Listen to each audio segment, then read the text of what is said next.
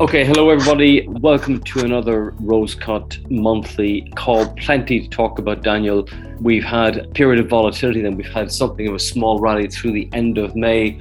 I think what's beginning to settle in now is that the inflation numbers, certainly in the US, are not going down, not for the time being. There are select indicators that are beginning to sort of chug downwards, but overall, the last core CPI is quite high. It's 6% headline at about 8.5%. So lots from markets to worry about. And I guess we've seen a continuation of volatility across asset classes, not just in equities, but FX, crypto as well. Yeah, and certainly the big news on Friday was that inflation number. And it's interesting to look at the way that different central banks are talking about inflation right now. Because in the US, you almost have the Federal Reserve trying to bluff their way through it and try and talk down inflation expectations by saying there's lots of stuff we can do. We can do 75 basis points instead of 50 basis points as an interest rate hike every month. So, well, every time they meet, sorry. Whereas in the UK, you have a slightly different message. You've got Andrew Bailey, who's the head of a Bank of England, saying really there's not that much we can do about inflation. And that really is because of the cost push pressures. So the problems with the energy markets, which are feeding through to a higher cost of living. So that number came out on Friday. Markets sold off quite a bit. And as you say, some of the lead indicators for risk, and I include crypto in that, has had a really bad weekend this weekend.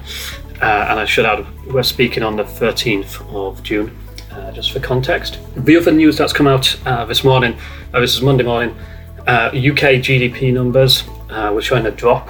This is month-on-month numbers.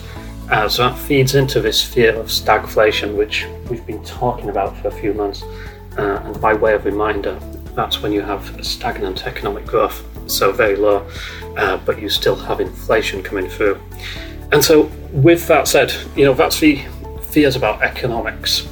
And I think you've got a few thoughts on how you think it could now feed into markets, particularly credit and so on. Do you want to spell that out? I will, of course, and then maybe we come back and talk about some of our positioning, because we've actually been quite conservative, I think, thank God. So when we saw the big sell-off in May, a whole range of stress indicators were hitting levels that were normally associated with periods of real economic stress and recession. 2001, late 90s, 2007, 2020, and some people sort of poo-poo this as being markets getting ahead of themselves. I think what's happening now, and you mentioned the GDP number in the UK, is that the economies are beginning to feel the impact of early tightening, and it's only early tightening so far, and they're beginning to see the impact of market volatility. And how this typically goes is that when you get tighter liquidity, that begins to feed into the credit system. Typically, you get higher credit spreads, so riskier investments have higher interest rates, so companies with debt-laden balance sheets see their interest rates rise. The same for countries. We've seen Greek debt go from 0% interest rates a year or two ago to about 4% now, and so on and so forth. So my sense is that across the summer, we will probably see a rise in credit risk and credit stress, which will make for more broad volatility. It will, I think, sort out really good companies with strong cash flows from those who are operating on a dream. And that goes not just for public companies, but also those in the in the private sort of VC space as well, where we're beginning to see some consolidation. And I think it makes ultimately for weaker economic growth, and it may produce market conditions that at some point the Fed and the other central banks may just have to pause their tightening path.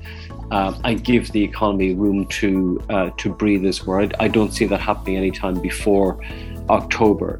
So I think the watchwords really would be credit risk for the next 4 to 5 months. Yeah, and as some of us will remember from 2020, once credit risk starts to hit markets, things can move quite quickly. Yeah. Especially if it happens over the summer months, which is often when you have lower volumes. And in fact, we've got an option expiry date coming up this week. So that's when a lot of the investment banks and trading houses will be adjusting their books. So it should be quite noisy over the next week or two. In terms of positioning and the Rosecut portfolios, in terms of credit risk, we don't have much.